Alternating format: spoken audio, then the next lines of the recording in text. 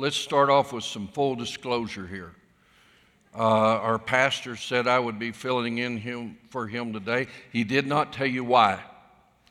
You have offended him. He told me the other day, he said, I got complaints Sunday after my message. And I thought, now, Pastor, just take it easy. What has upset you so much? I said, I know what it was. You didn't wear a coat and tie, and the people were complaining about, no, that wasn't it. It wasn't it. I said, aha, I know what the problem was. It's those psychedelic socks you've been wearing. When you get up on the platform, he said, no, it wasn't that either. I said, well, what's the problem, Pastor? He said, they told me I talked too fast. So, well, what are you going to do that? He said, well, I thought, well, I'll get somebody else to preach then. I said, what about Jason? No, Jason talks about the same as I. What about Brad? No, about the same. I said, what about Curtis? He said, are you kidding me? What are you going to do, Pastor? He said, well, I thought maybe if we had somebody that I could find who's a lot older, somebody who talks slow. Maybe I could. I know what I need. I need a kind of a semi-retired, washed-out seminary professor. He could do the job. So here I am. Except I want to tell you that if Dave came to me because he thought I only talked too fast, I can tell you he's never sat in one of my classes and tried to take notes. So I'll challenge him on that. I want you to open your Bibles with me to the book of Galatians. We're in the middle of the 3rd chapter. We are continuing through this book, Galatians. Galatians can be a bit confusing and hard to follow a lot of times. There's a reason for that. That's because the book of Galatians is written primarily to a Jewish audience.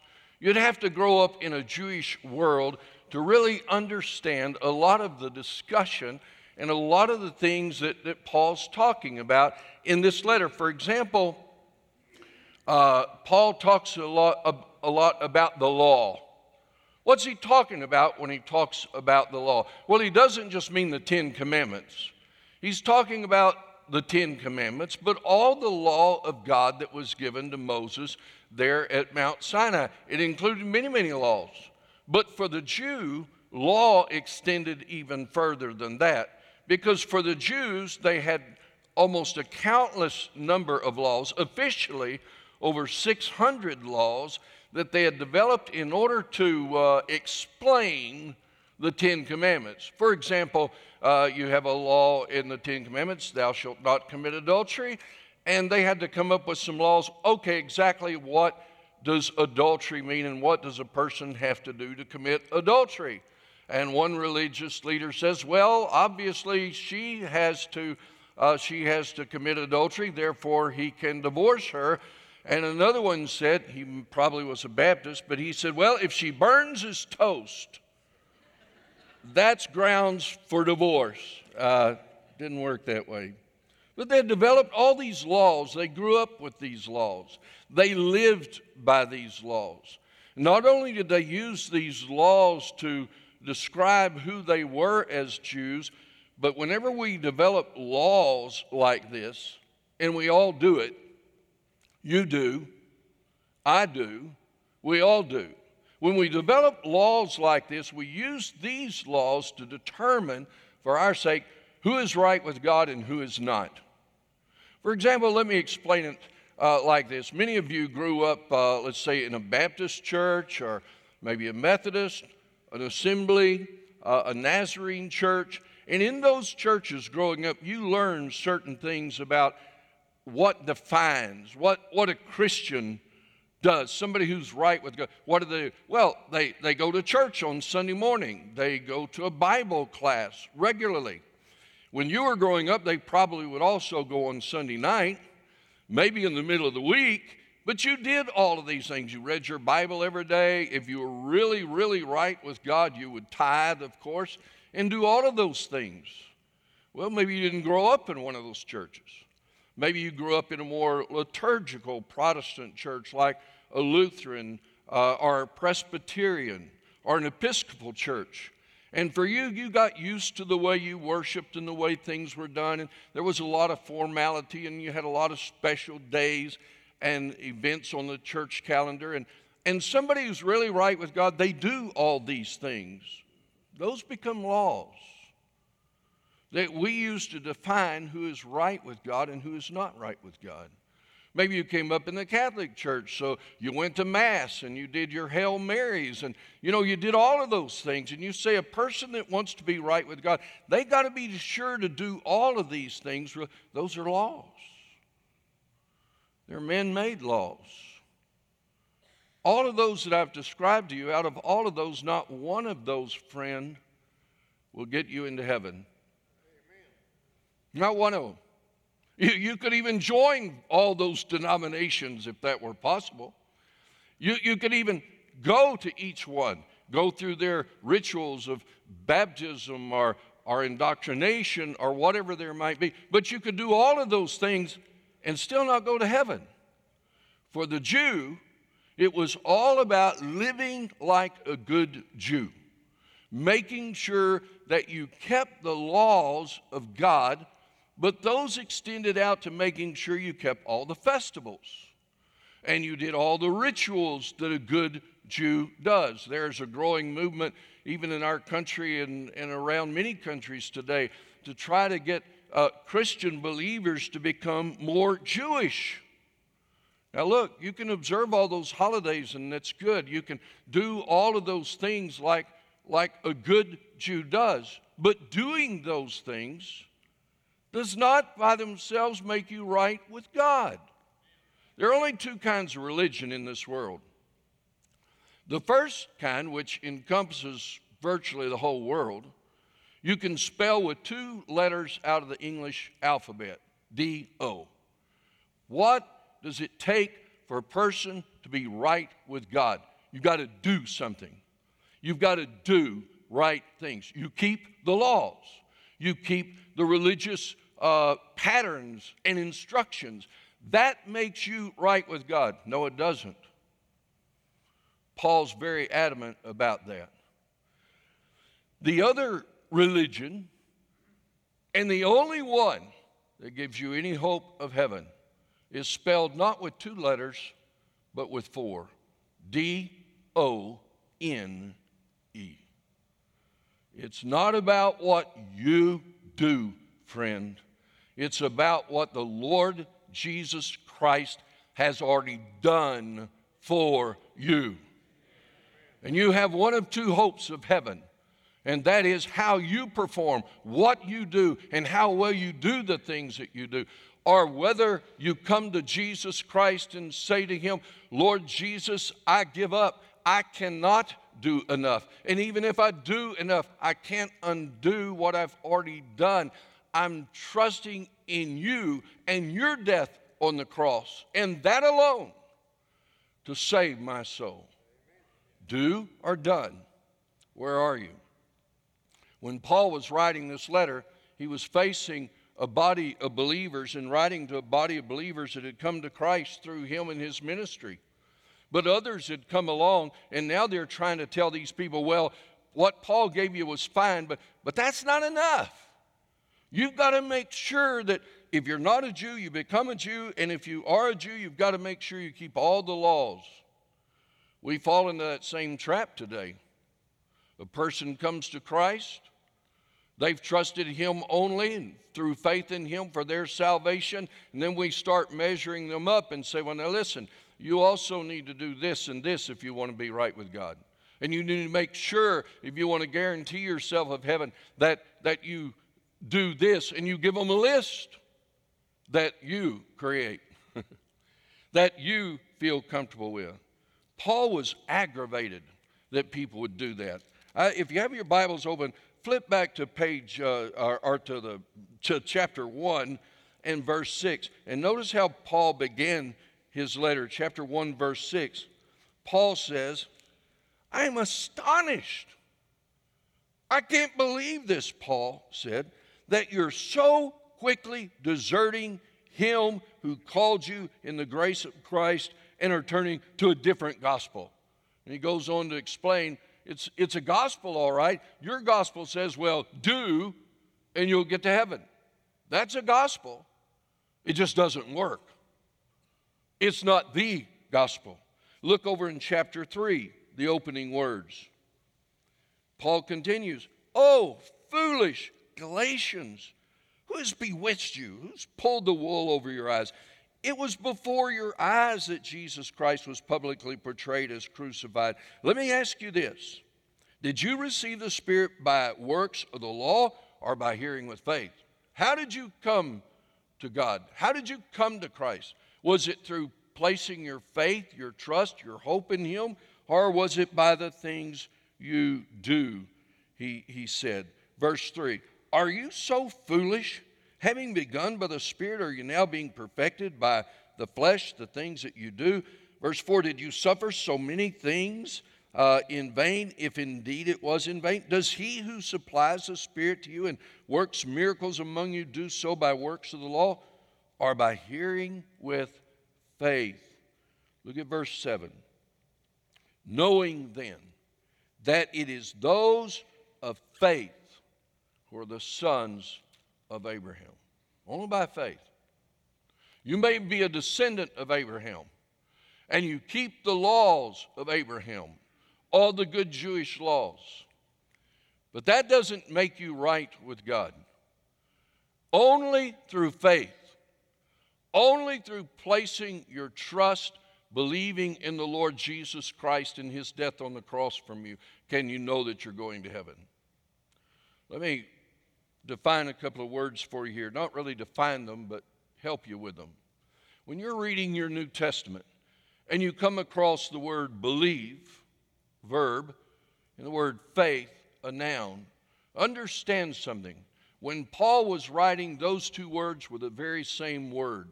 Because in the Greek language, they had a verb for faith. We do not in English. So we have to use the word believe. So we have faith, but we don't faith something, we believe something. So when you see those two words, you're looking at the same word. So Paul, in our passage here, beginning in chapter 3, verse 15, here's what Paul writes. He said, "To give a human example, brothers, even with a man-made covenant, a will, a testament, even with a man-made last will, no one annuls it or adds to it once it's been ratified. Now the promises were made to Abraham and to his offspring." It does not say, "and to offsprings," referring to many, but referring to one, "and to your offspring, who is Christ." Verse 17. "This is what I mean. The law, which came 430 years afterwards, does not annul a covenant previously ratified God so as to make the promise void. For if the inheritance comes by the law, it no longer comes by promise, but God gave it to Abraham by a promise." See what he's talking about? Paul was concerned about three things in this passage, and the first one is this that he's wanting to get across, and that is the promise that God gave to Abraham. And he said the promise that God gave to Abraham did not need to be negotiated. It did not need a man to intervene between man and God. God simply made a promise to Abraham. And Abraham believed God or trusted God, placed his faith in God, that what God said, God would do. And so Paul talks about this promise. When he talks about the promise that God made with Abraham, you have to say, well, now what is this promise? And there are a number of places where you can read about the promises to Abraham. But let me simply point, and they do include certain physical things like the land and like a lot of descendants and so forth. But ultimately, the promise had to do not with land, not necessarily at least with physical descendants, but it had to do with what God promised in the very beginning in Genesis, the 3rd chapter. And that was that after Adam and Eve sinned, He promised that He would, through a woman, provide a seed that would bring salvation or redemption or a payment for sin. Abraham is looking for that seed. The Jews had historically looked for that seed. And when Eve gave birth to her first son, she said, I've gotten a man from the Lord. I've got the seed. But Cain, of course, proved not to be what she thought he would be. And Abel came along, but Cain killed Abel. And then she had another son, and they called him Seth. And she said, God has appointed me, given me another seed, because obviously Cain wasn't it. She's looking for the seed, the promised seed that would give salvation to her and all, a payment for sin. Abraham's still looking for that seed. And what we read even in here, Paul said the promise was made to Abraham in his offspring, singular. The seed. Through the seed that would come, which is the Messiah, the Lord Jesus Christ, through the seed that would come, all the inheritance would be given. So he talks about the promise to Abraham. Let's continue in verse 19. And he wants to talk now about the law that was given to Moses, which came much later, as we saw earlier. For 430 years, the children of Israel had been in Egypt before even the law was given. Abraham has been dead several centuries before we get around to the law. And so Paul raises the question on their behalf when they would say, well, if that's the case, why do we need a law? Why did God give the law to Moses? What's the use of it? Verse 19, why then the law? It was added because of transgressions until the offspring, the seed, should come to whom the promise had been made. And it was put in place through angels by an intermediary. Now, an intermediary implies more than one, but God is only one. Is the law then contrary to the promises of God? Of course not. Certainly not. Paul says that the law is not against the promises of God, but notice this. For if a law had been given that could give life, that's what we're looking for. I want to know something I can do, that if I do this, I will have eternal life. And Paul said that if a law had been given that would do that, that could give life, then righteousness, being made right with God, would indeed be by the law. If there was a law written that says, look, you go to Sunday morning worship every Sunday for the next 5 years, no exceptions. You also have to be on time. You also have to say amen now and then when the preacher's doing a good job. But you got to do this stuff. If there was such a law, and as a result, God said, if you'll do all that, I guarantee you a spot in heaven, forgiveness of sins. Our attendance might be better. We might see more people come than don't come. But you say, what does that have to do with being righteous? Nothing. Because it doesn't undo the sin that's already in your life. And as Paul says here, look at verse 22. The scripture imprisoned everything under sin, so that the promise by faith in Jesus Christ might be given to those who believe, who have faith. In other words, the law does two things very well. One is the law kind of tries to tell us how to live. Shows us these things are right, these things are wrong. We understand that about the law. That's why we have laws. Why do we have laws as a nation? Because we want to say, these things are right, these things are wrong. We want to tell people how to live. But something else the law does, and it does very well, is the law, Paul said, it puts us in a box. It imprisons us. In other words, we look at the law and we realize I can't do all of those things. I can't do it. I'll try. I'll do my best. But you want me to keep all the laws? Let me give you a test and you can prove this for yourself. especially those of you who have a tendency to invoke the rolling stop. I can see that. Thank you, Al. I see that confession. You know what I'm talking about. You see a stop sign. Say, I don't think anybody's coming. No, yeah, just.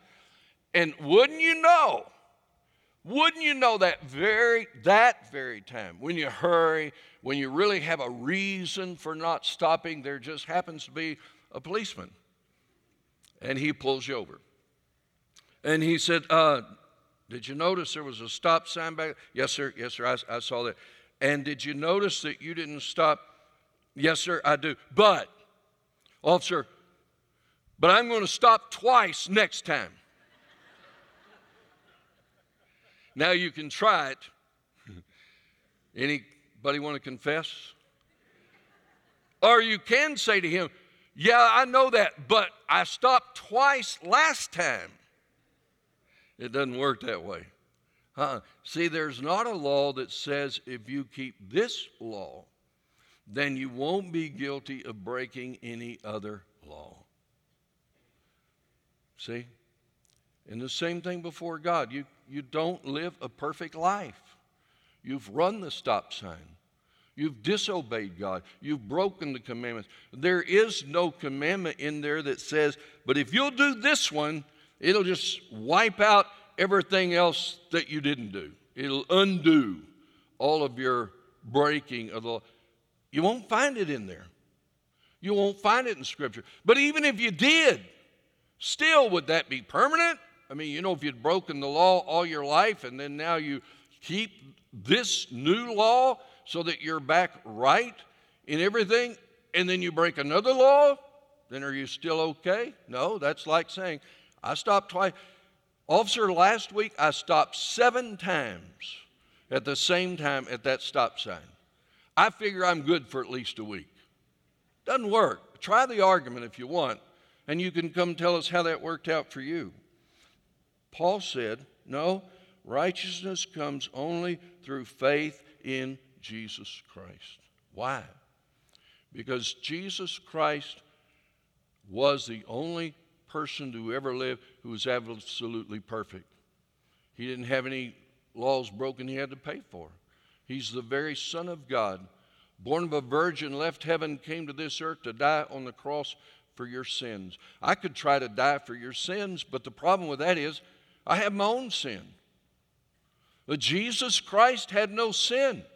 When he died on the cross for my sin and for your sin, then he offers to us, not by keeping a bunch of laws, not by following a bunch of rules or guidelines or lists.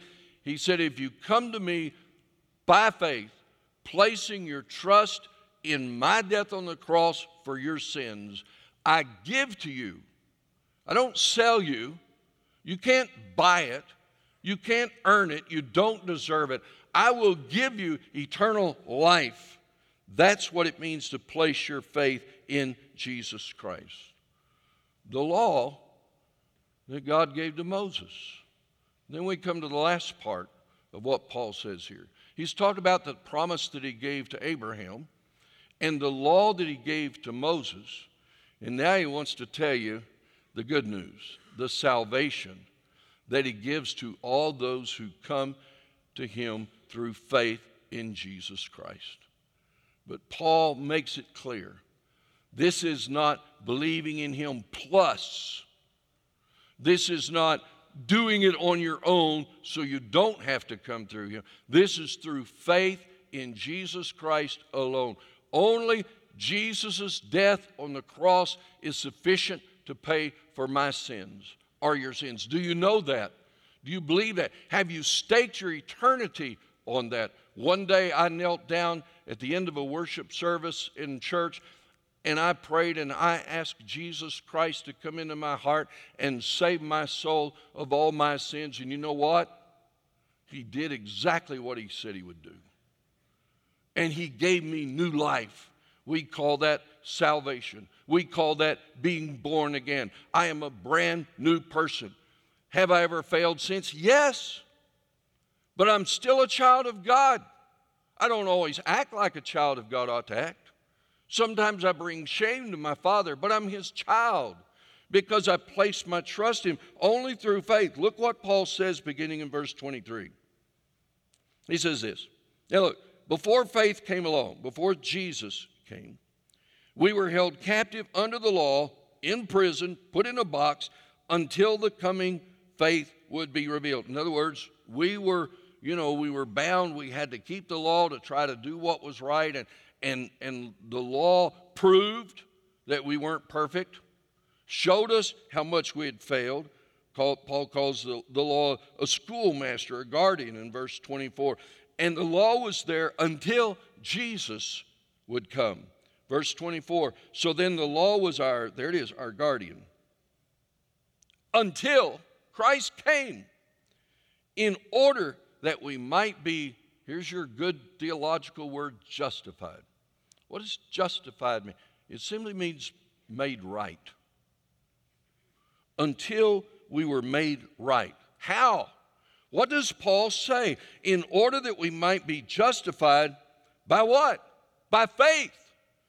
Placing your faith, your trust in Jesus Christ. Look, some of you have been struggling all your lives to try to measure up to what you think God wants.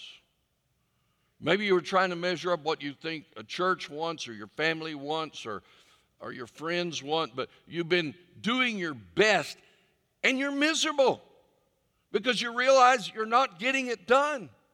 There's still a need there. A man came to Jesus one time. We know his story well.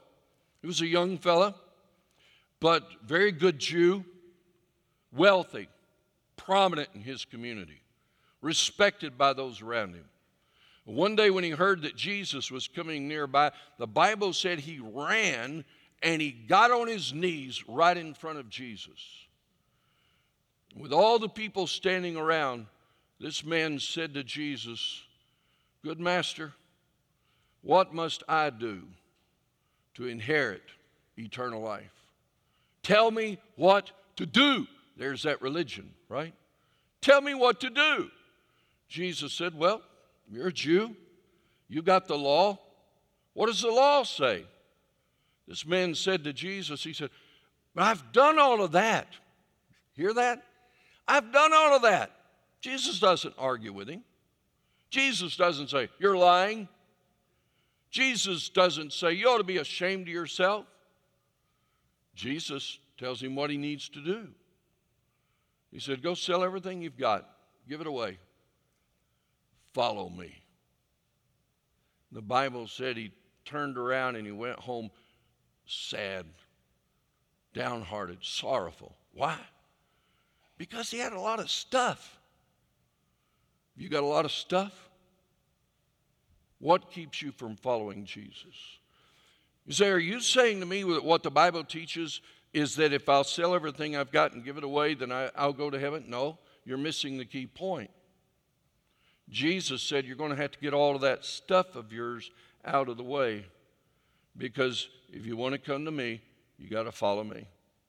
If you want eternal life, you need to follow me. So Paul said the law was our guardian until Christ came, in order that we might be justified by faith. Verse 25. But now that faith has come, we're no longer under a guardian. Ah, you like that? You're no longer in a box. For in Christ Jesus, you're all sons of God. How? Through faith. Nail that down. For as many of you as were baptized into Christ have put on Christ. What's he saying? That this salvation, this being made right with God, it comes only through faith. But through faith, we can come to Christ and have eternal life. But he goes on to tell us something more. Only through faith can we all, red, yellow, black, and white we used to sing. I know we've updated the words, right? But that sounds more personal. Most of us classify ourselves some way like that. All of us become one. Look at verse 28.